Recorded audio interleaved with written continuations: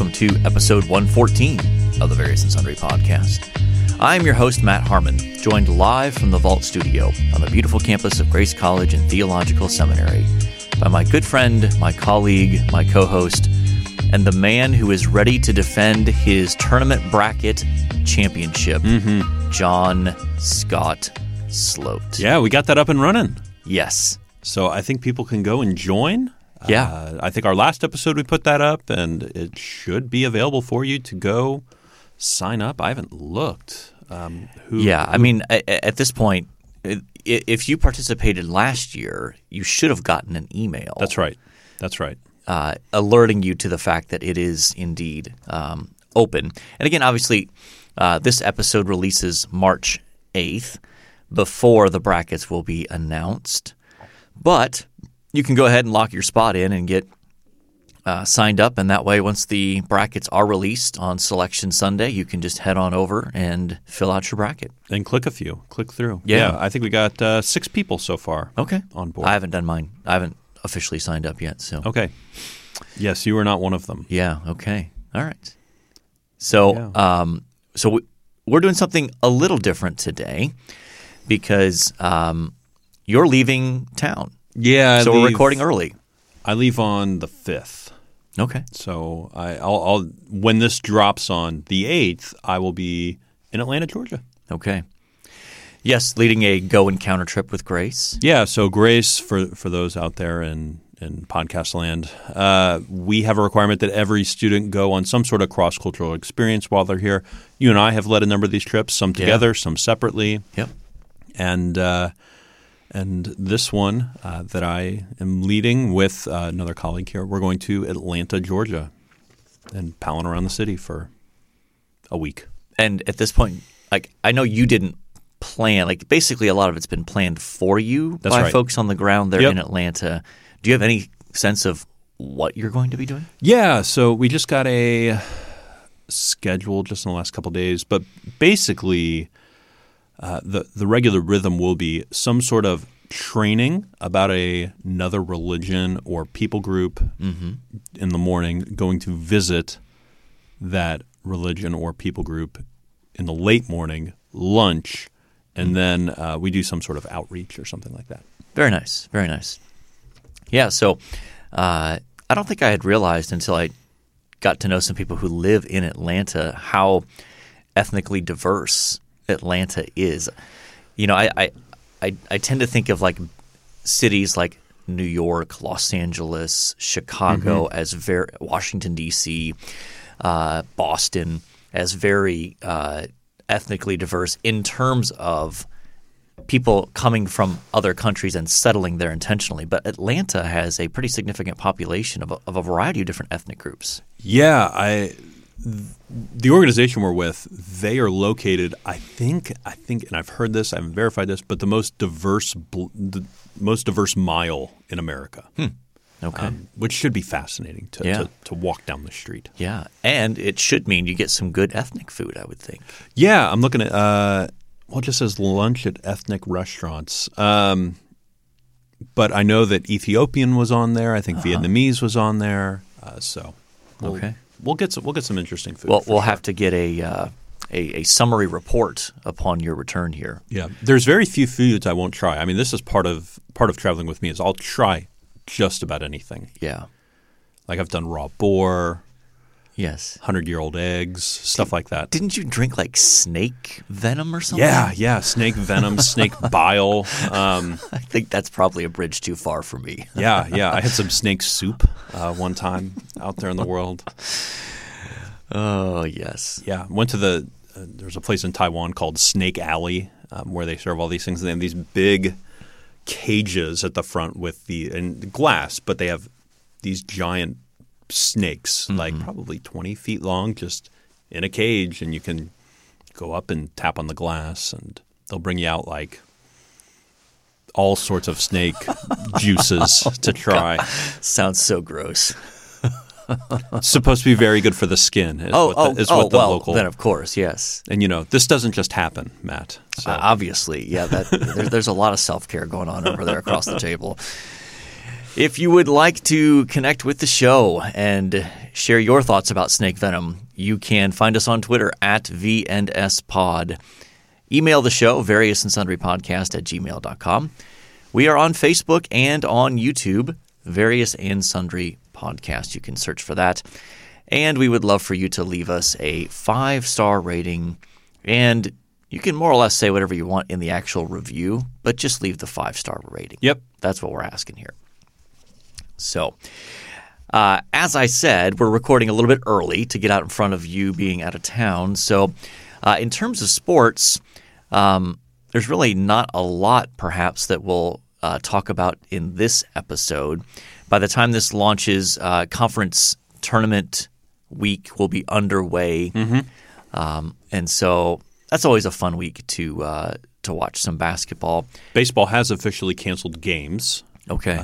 So, you put that in scare quotes a little bit because Yeah. they could still easily come to a agreement here this week, and I think they'd find a way to get those 6 games back. Yeah, 6 games seems doable to figure out a way to. You would add a week on to the end of the season or something like that.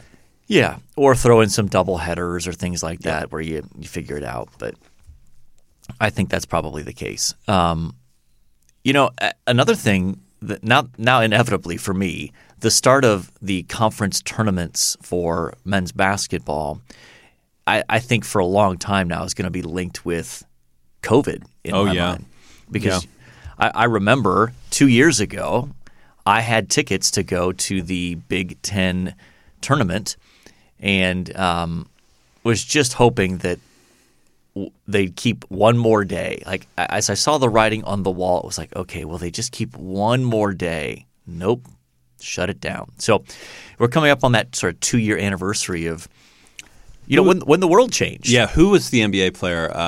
Gobert, Rudy Gobert. Rudy Gobert got COVID and shut down the whole world. Yeah. And sort of the world of sports. He shut it down, yeah. in like a 90-minute time period, right? Yeah. Like I think he was on the floor warming up, and they came on the floor, pulled the teams off, shut down that game, shut down a whole bunch of games throughout the NBA and college sports, college basketball. Yeah. And then games on the East Coast has started, and they finished those games, Right. but they knew that the season was over sort of at that point. And so Vince Carter's last game in the NBA was at Madison Square Garden with just sort of playing out this game that was virtually meaningless. Right. Yeah. Yeah, just such a weird experience. Yes. One other. Actually, before we do that, why don't you give the specific details for the tournament for our bracket challenge for the podcast?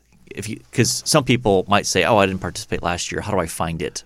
Yeah. So you can go to Yahoo, and if you'll need to make an account and all those things. You'll want to search for Various and Sundry Podcast Bracket. And once you do that, you can. And our group ID number, if that's easier to search, is 5378. Our password is capital V, word and capital S, pod, no spaces, all smushed together. And you should be able to get in. It shouldn't be that hard. Even if you don't watch sports or participate in sports, you can flip a coin. Well, yeah, and that's really all we're asking you to do. And historically speaking, in my experience in these bracket challenges, oftentimes the people who know less about basketball or college basketball do pretty well. Yeah. It's just a weird fluke of – I think sometimes people who think they know a lot about college basketball overthink things. Oh, yeah. Whereas people who readily admit, I don't know much of anything about college basketball will oftentimes do better than you might expect. Yep.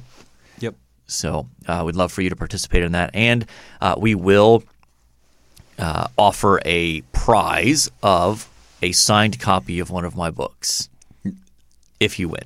Asterisk, not the dissertation, right? You're not going to send out a copy. Yeah, of the probably not the dissertation. Yeah. Good point of clarification. Yeah, I want to make sure sure the rules are clear. Okay. Yes. So, yeah, it'd be great for you to join in with that. We had, 32 you said last year? Yeah, Something 32, I believe. So we would love to see even more this year. Yeah. The more the merrier. someone has to unseat John Sloat as the reigning champion. I think this is the first time I've ever won any bracket challenge. So yeah, I've only won one in my entire life when I was a PhD student at Wheaton. yeah, And Doug Moo is still a little salty about that, by the way, because it came down to him and us in the championship game. If one team won, I would win the challenge. If the other team won, he would have won it, and I came out victorious. okay. Did that make things awkward at your next discussion? No, he doesn't hold grudges. So that's good. Okay, That's good. okay. One other sports note is Grace College won the Crossroads League Tournament Championship last week, That's right. and did so in historic fashion. They became the first team in the Crossroads League tournament history to win 3 road games to win the tournament.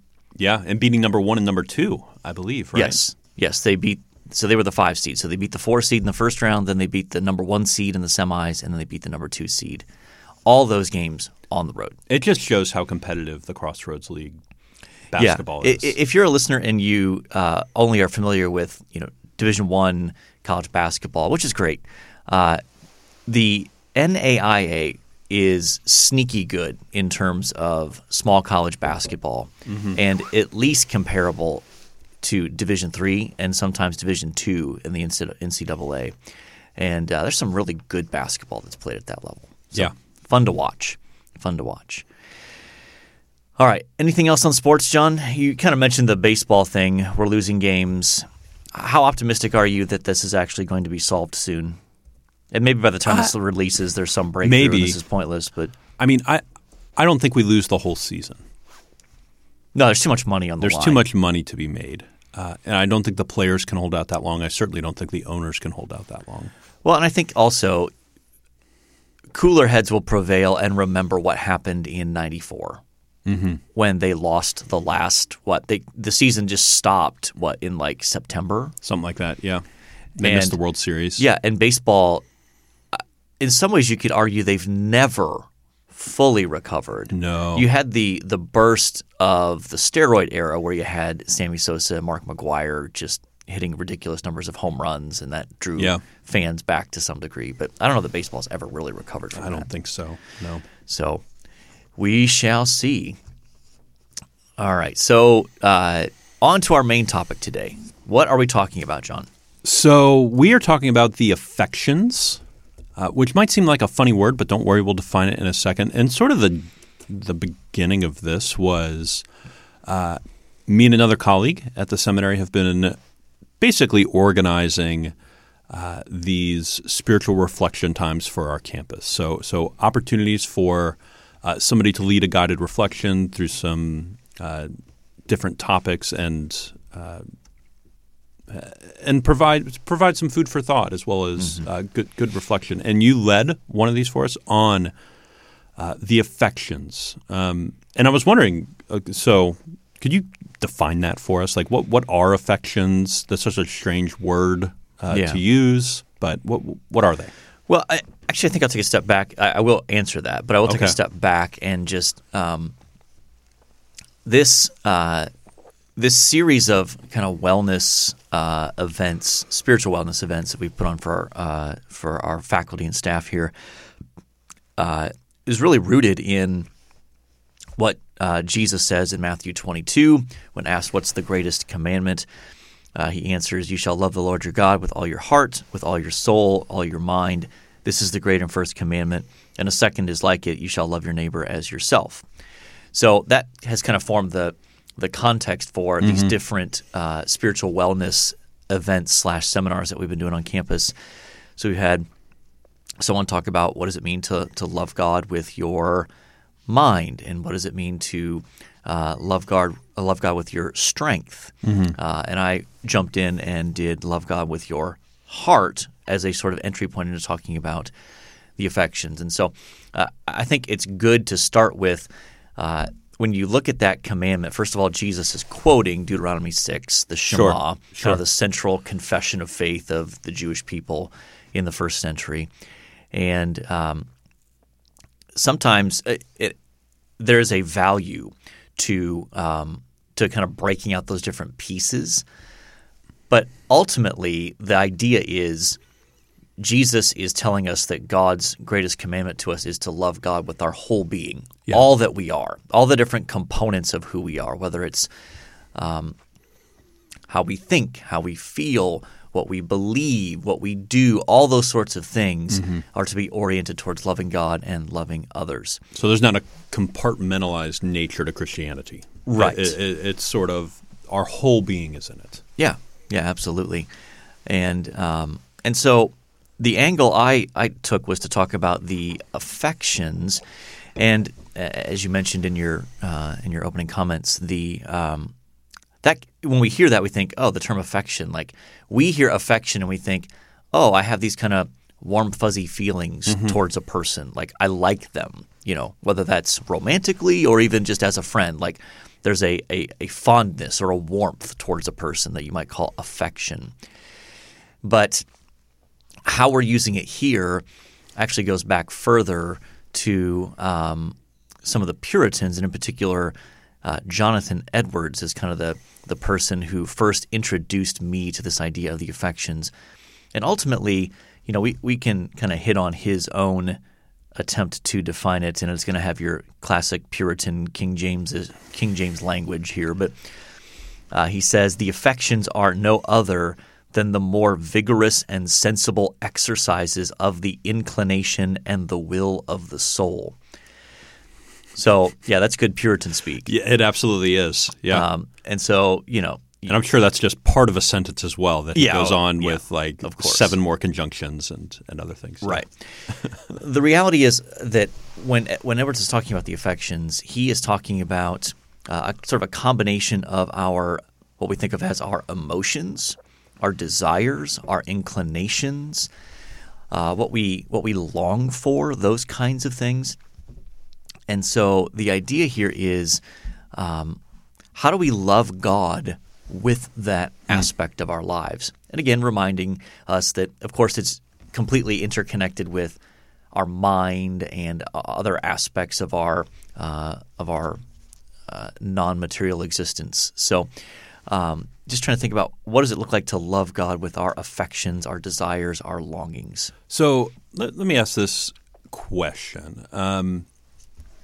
Are the affections, the desires, the longings, the emotions, so if we can put that all in a bundle, are those controllable things? Is there any sense that we control those things? Are those things that we just have that can't be controlled? I think there's a both and there. In other words, there are certainly spontaneous inclinations and longings and desires that seem to come upon us unwanted even.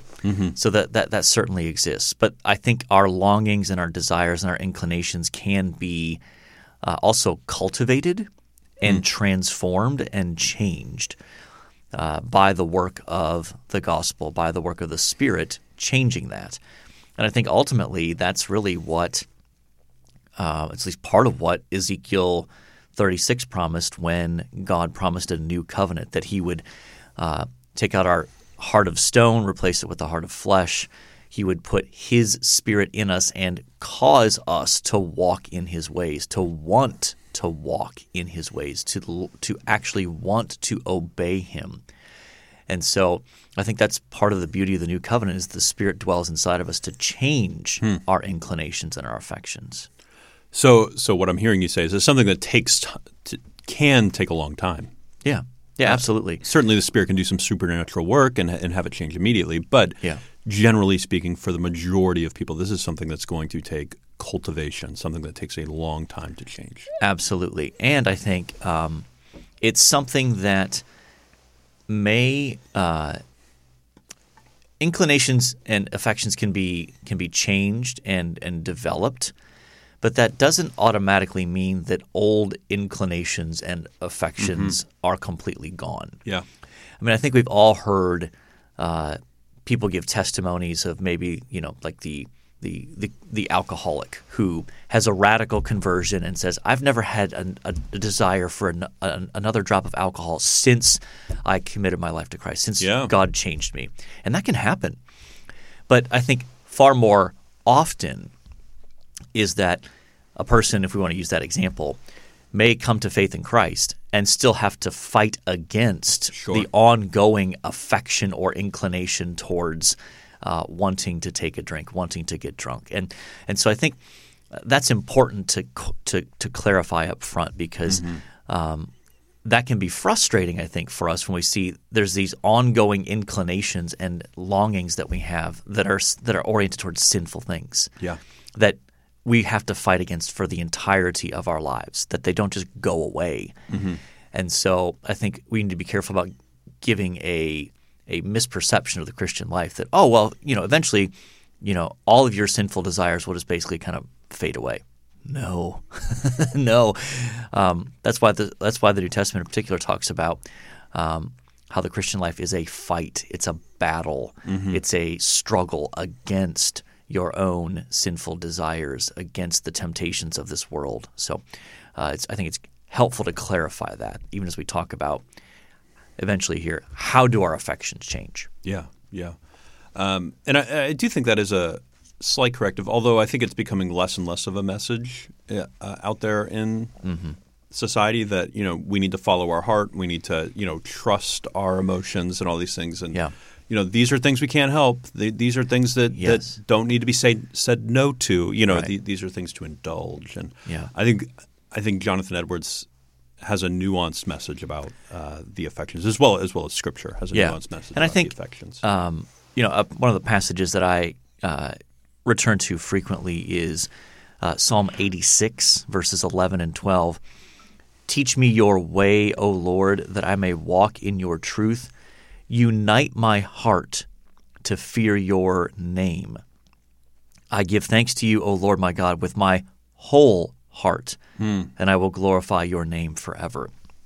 And I think what that helps us see is that our heart, it has all these sort of varying inclinations and desires that pull us in multiple directions. And what the psalmist is praying is, get all those things in check and reorient them and direct them to one end, to worshiping you, to walking with you, to being faithful to you.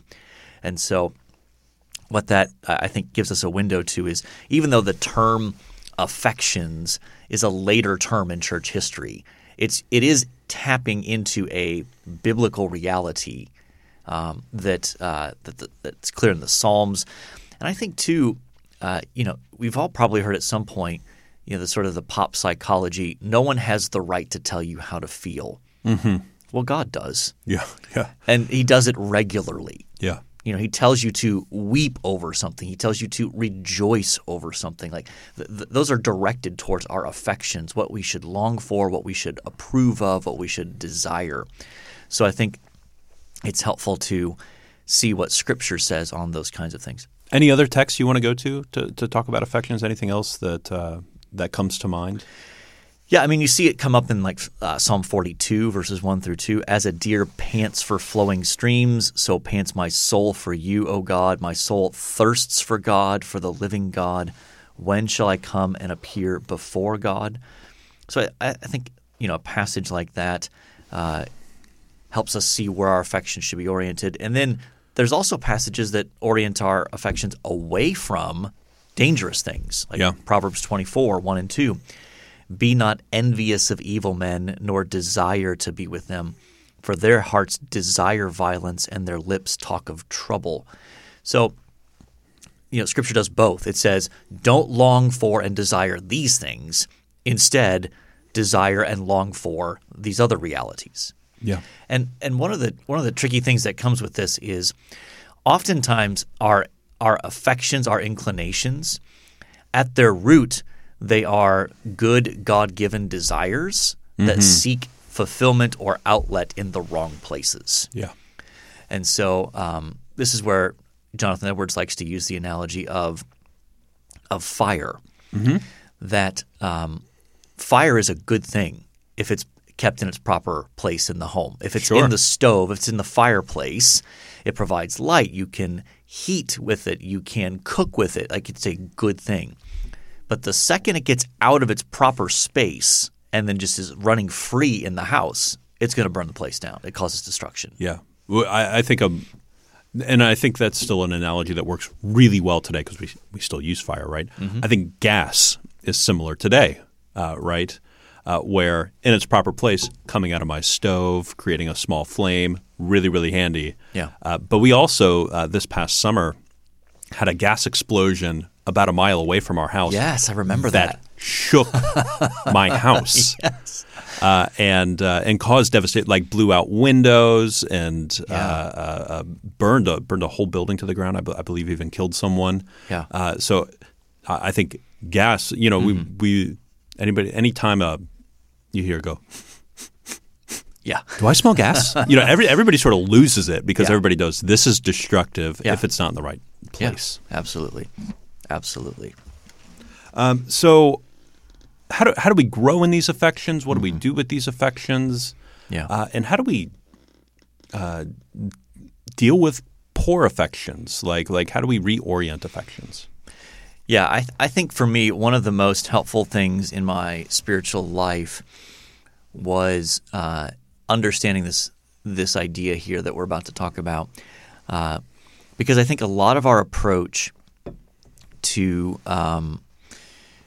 spiritual growth tends to focus on identifying, sinful desires, sinful activities, and saying, "Stop doing that." Yeah, you got to stop that. That's dangerous. That's destructive. That's offensive to God. It hurts other people. It hurts you.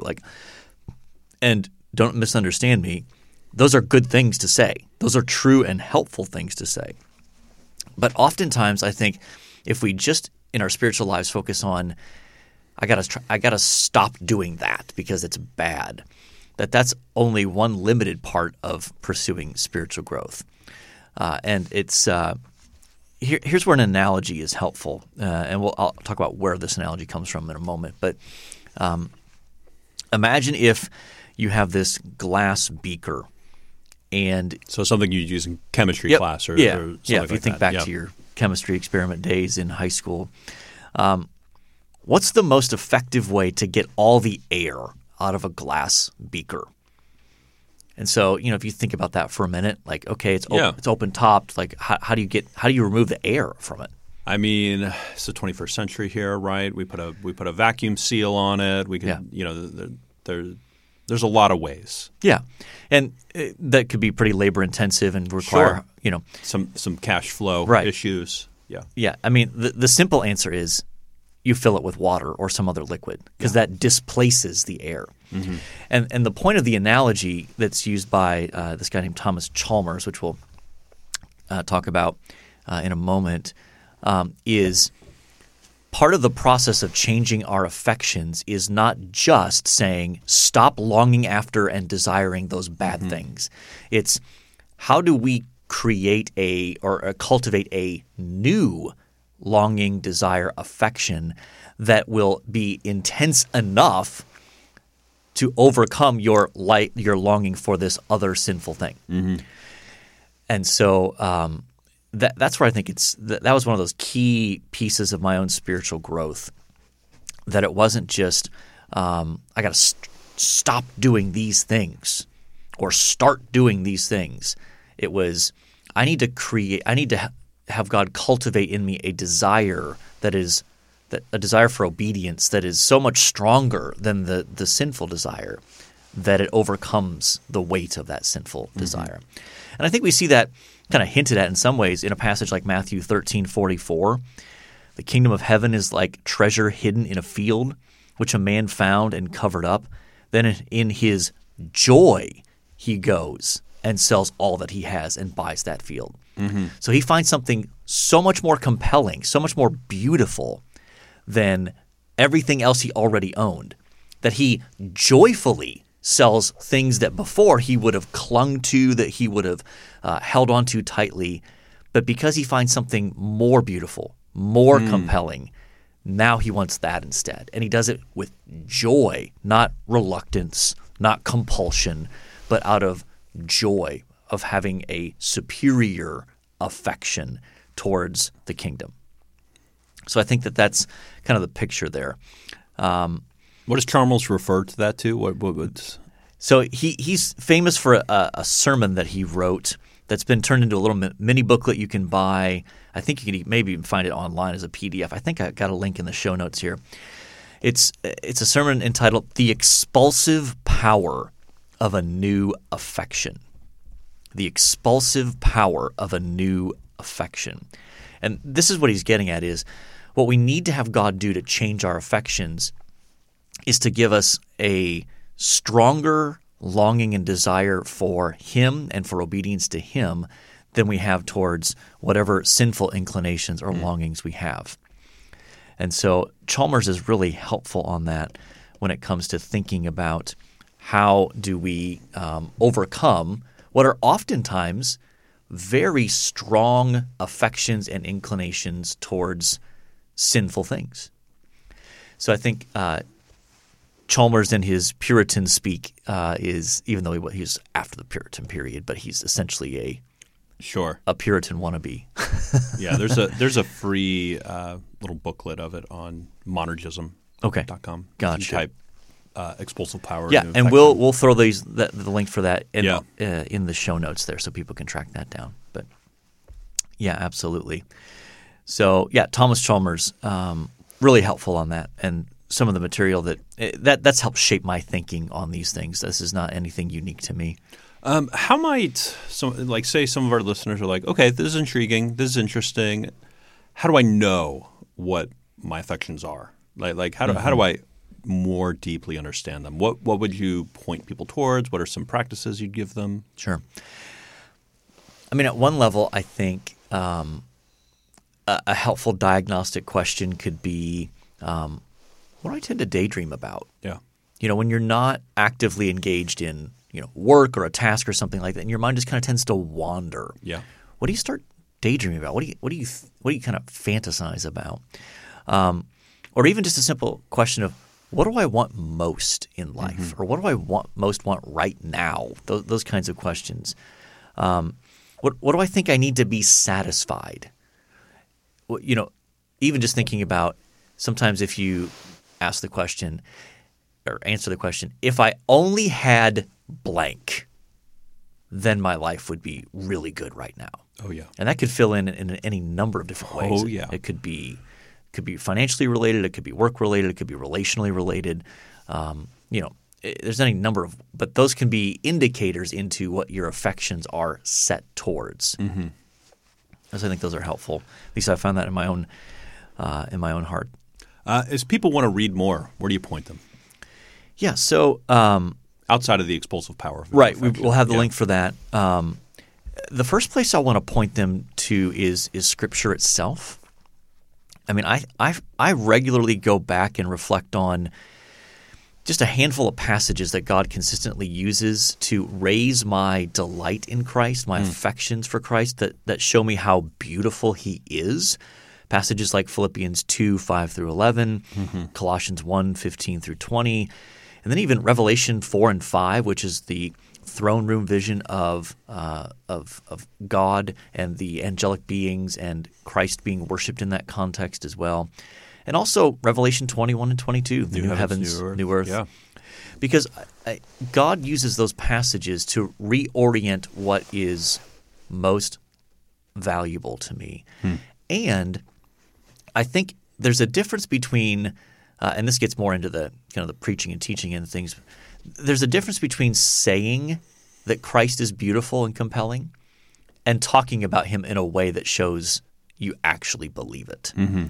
And so I think there can be a tendency sometimes to not that even preachers and teachers who believe Christ is beautiful can struggle to, instead of just saying Christ is beautiful, okay, paint a picture for me. Sure. Tell me what's so great and amazing about him that's going to stir up that fresh affection for Christ that makes me think, wow, he is amazing. I can't believe he is like that. He is he is unlike anyone or anything else in the universe. And so he's worthy of my affections that need to be stirred afresh. And I would say honestly, that should be one of the tasks of the preacher every week, regardless of what text you're preaching from, to look for ways to stir up fresh affections or rekindle waning affection for Christ. Yeah. So that people walk out of Sunday morning service with a renewed delight in Jesus, who he is, what he's done for us,